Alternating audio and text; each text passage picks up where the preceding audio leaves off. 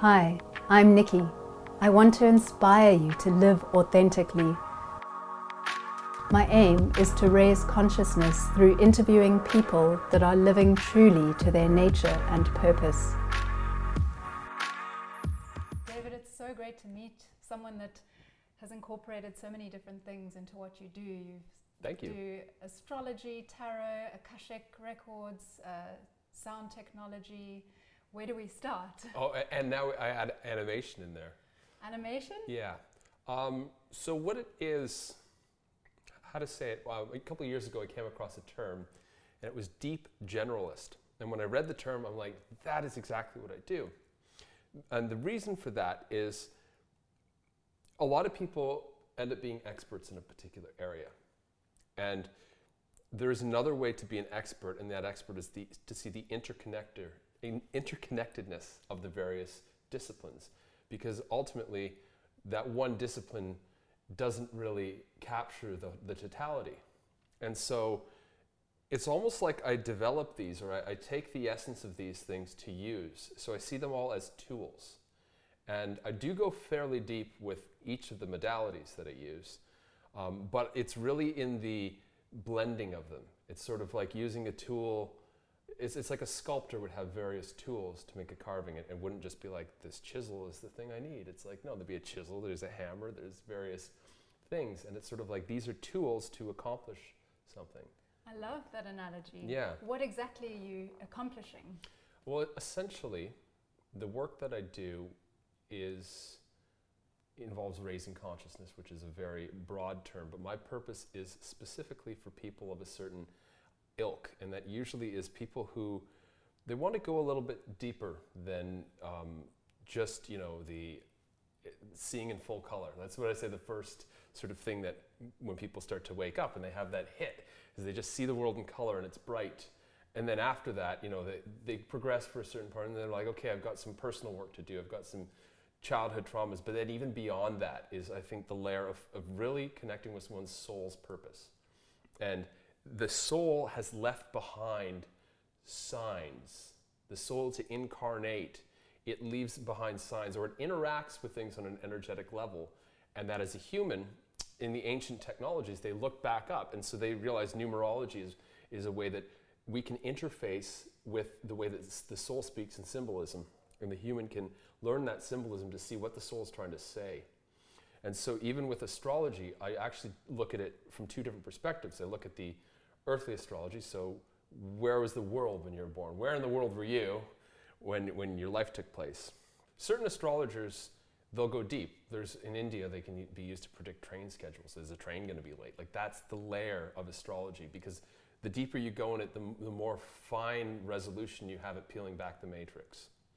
Now, the way that I like to work with astrology is some of the broader strokes for one's personality in this lifetime. And there's two various things that I really like in personal astrology, the North and South Node. And that's sort of like the where you came from, where you're going, and then your actual personal astrology is the bridge of how you're getting there. And that's your personality, your traits, your energetic signatures. But that's still from the world-centric, and we call that the geocentric astrology. Then I take the heliocentric, and that's from the sun's perspective. What did that look like when you were born? From the sun's perspective, and that shows a longer trajectory. That tends to show like a blurring effect of many different lives. Where is your soul heading? So I like to look at both layers, and the thing that I realized that I like to do, and the reason why I combine many modalities, is because when I look at a person, I kind of like to see what octave of vibration are they having imbalance on. Meaning, some people have a soul level, like a deep level. Other people, it's practical stuff. It's being discerning, right? So in that case, I'd want to zoom in on their life and give them practical advice and help them with that kind of stuff.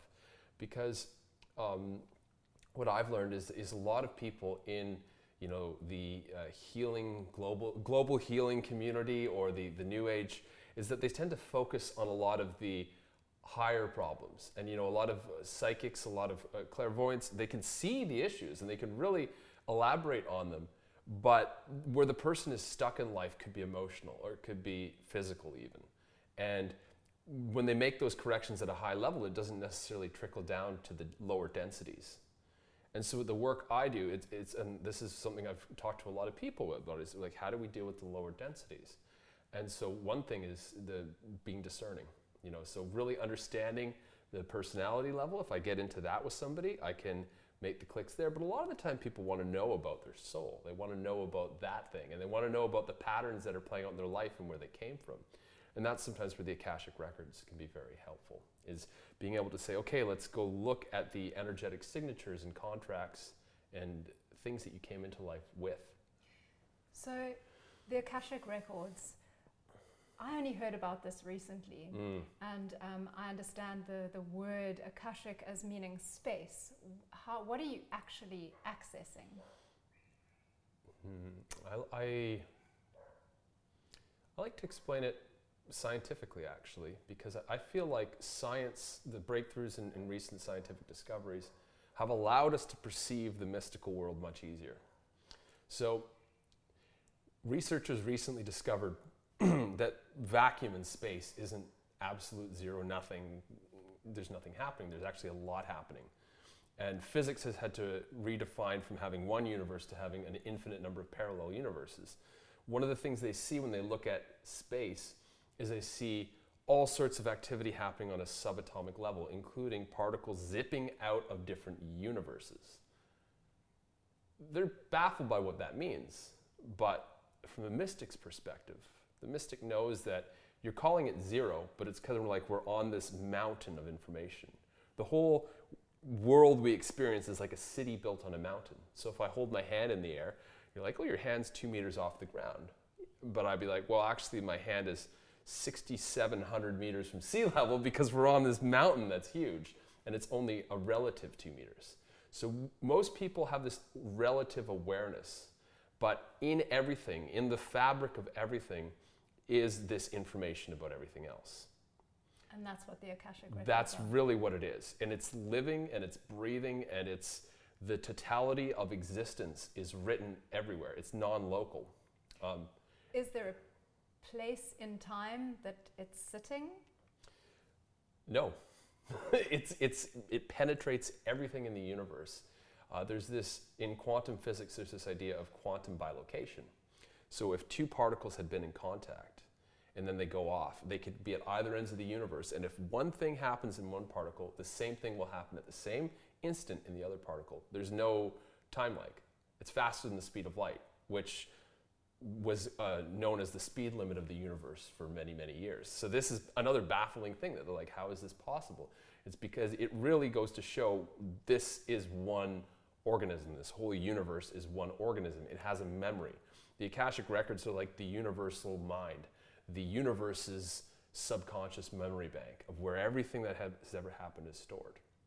On a very personal level, and the hypnotherapist can attest to this all the time, is that we're bombarded with 2 billion data points in each instant, and our conscious mind can only handle 2,000. So we filter out 99.999% of reality, but it's not gone. We actually retain that in our subconscious. And so it's possible to remember things differently when we have a shift of awareness. So we can then remember events differently from a different perspective.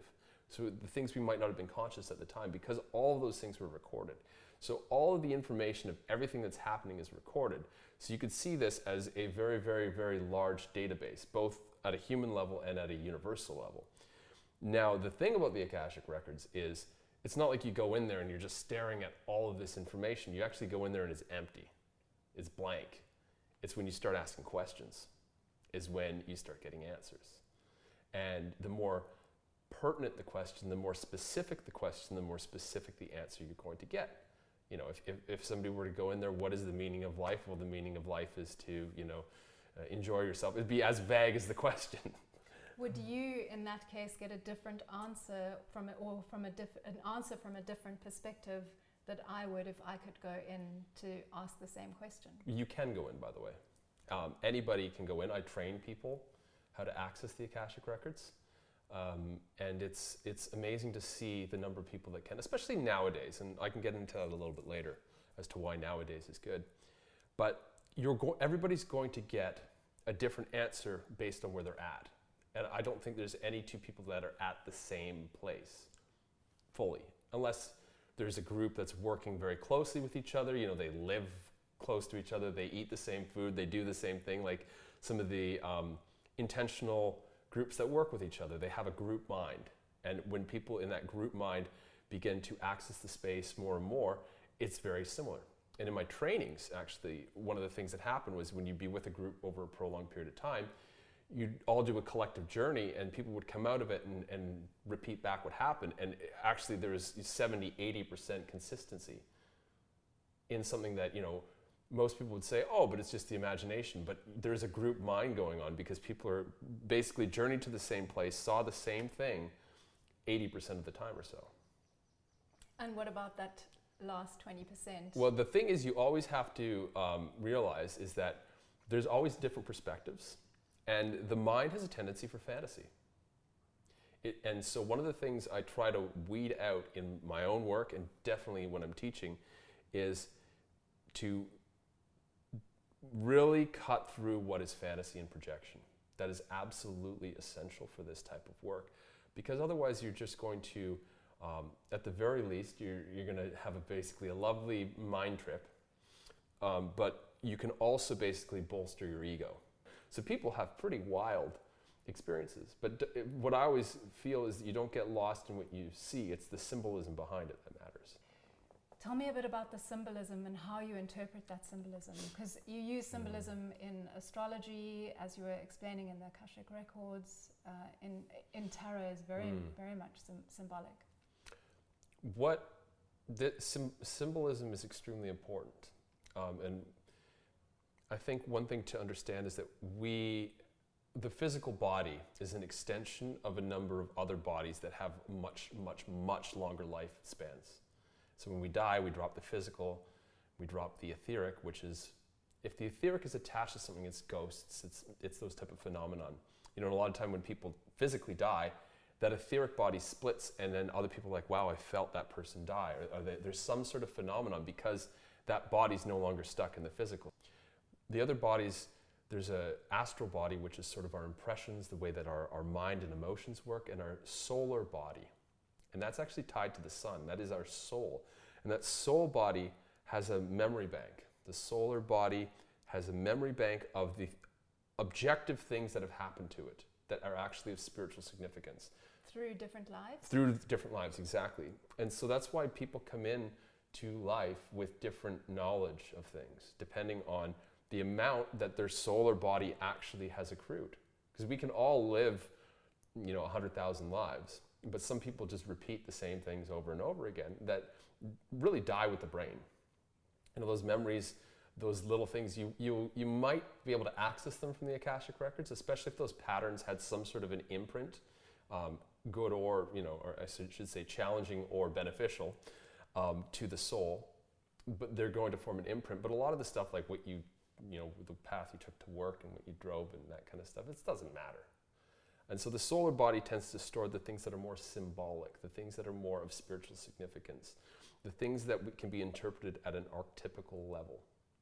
And so the way that energy actually transpires and moves through the universe to take into physical form, it's much more better to describe it in terms of myths and archetypes. And that's why cultures have used that throughout the world before, you know, since the dawn of time, because they're describing phenomena that it's not physical. So it's not things we can see with our physical eyes. So it has to be, what's the term? It has to be, you know, anthropomorphized. It has to be made into human, you know, talk about deities, gods, that type of thing, as if they were humans. Right. So it's related, but there's always the undertone of the myth, the symbolism in there. And so people always, you know, I think they have dreams. Dream symbolism is a big one, you know, and they have the Carl Jungian dream symbolism book, and they have Carl Jung's interpretation, and they're sitting there and studying it. But I always say, you know, you have to feel into your own symbols. You really have to feel into what they mean. There's some symbols that are just clear cut. Like, you know, if for me, because I study tarot, a sword is the intellect, is the mind, but also being able to cut through an illusion of sorts. So if I see a sword, I see it as that more than I would see it as a weapon. Right. but other people might see it as a weapon. So there's a personal association too. Yeah, and the first thing that comes to mind for me with a sword is the pen is mightier than the sword.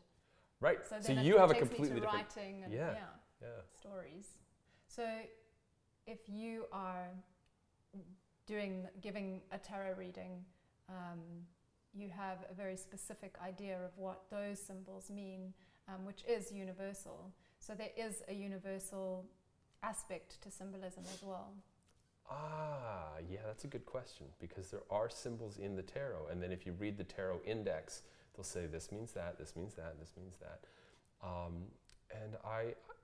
It's one of those cases where you learn the rules so you can break them. Because at the very least, you want to know what those symbols mean as a foundation.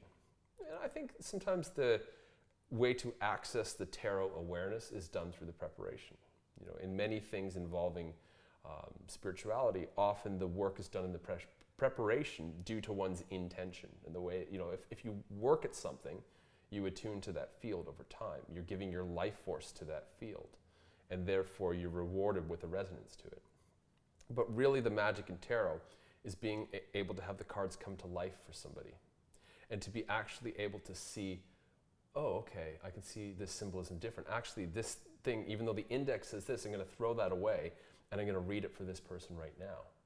With the Akashic, sometimes one thing you do is you get I get a lot of voices that kind of speak to me. So if a voice is speaking to me, it's my duty to bring it forth. So I'm like, this is being said, this is coming through, I don't care if I sound like a jerk right now. When you hear a voice, do you hear a physical sound, or is it a sentence that comes into your head? That's a good question. So there's 8 psychic senses, you could say. So ways that we perceive data that's not coming through the 5 senses. And there's one called clairaudience. Clairaudience is literally audio, like that's sort of the suffix. Clair is clear. So it's like the clear ability to hear. And the way that works is twofold. I have this one tendency of going for a walk, as I call it. And when I really go for a walk and I calm down, I can be in a crowded area, and the white noise, I can listen for cues in conversations. I pick up on snippets of conversations, and they kind of answer the question that I have going. Another example of this, and you see this on TV sometimes, is The Simpsons does it, for instance, is you're flicking through the channels, and you get one word from each channel, and they form like the sentence of what the answer to the question you had. I'm gonna have to try that. Yeah, well, it's being able to do that. You know, you can't be too excited. You know, the magic really happens when you're really calm and dropped in. Right. And not expecting it either. The other way that clairaudience works for me is, I think probably because I have such an affinity for music, that it's a lot of internal dialogue almost. It's in the same way when I used to get melodies in music, like sometimes I'd be at work and I get a melody that popped into my head, and I have to physically repeat it to remember it. And so it's similar with when I get a message or something, I hear it internally and then I have to physically say it to the person. It's been entertaining and enlightening listening to David. In our next show, David goes deeper into the 8 different psychic senses and how to work with some of them.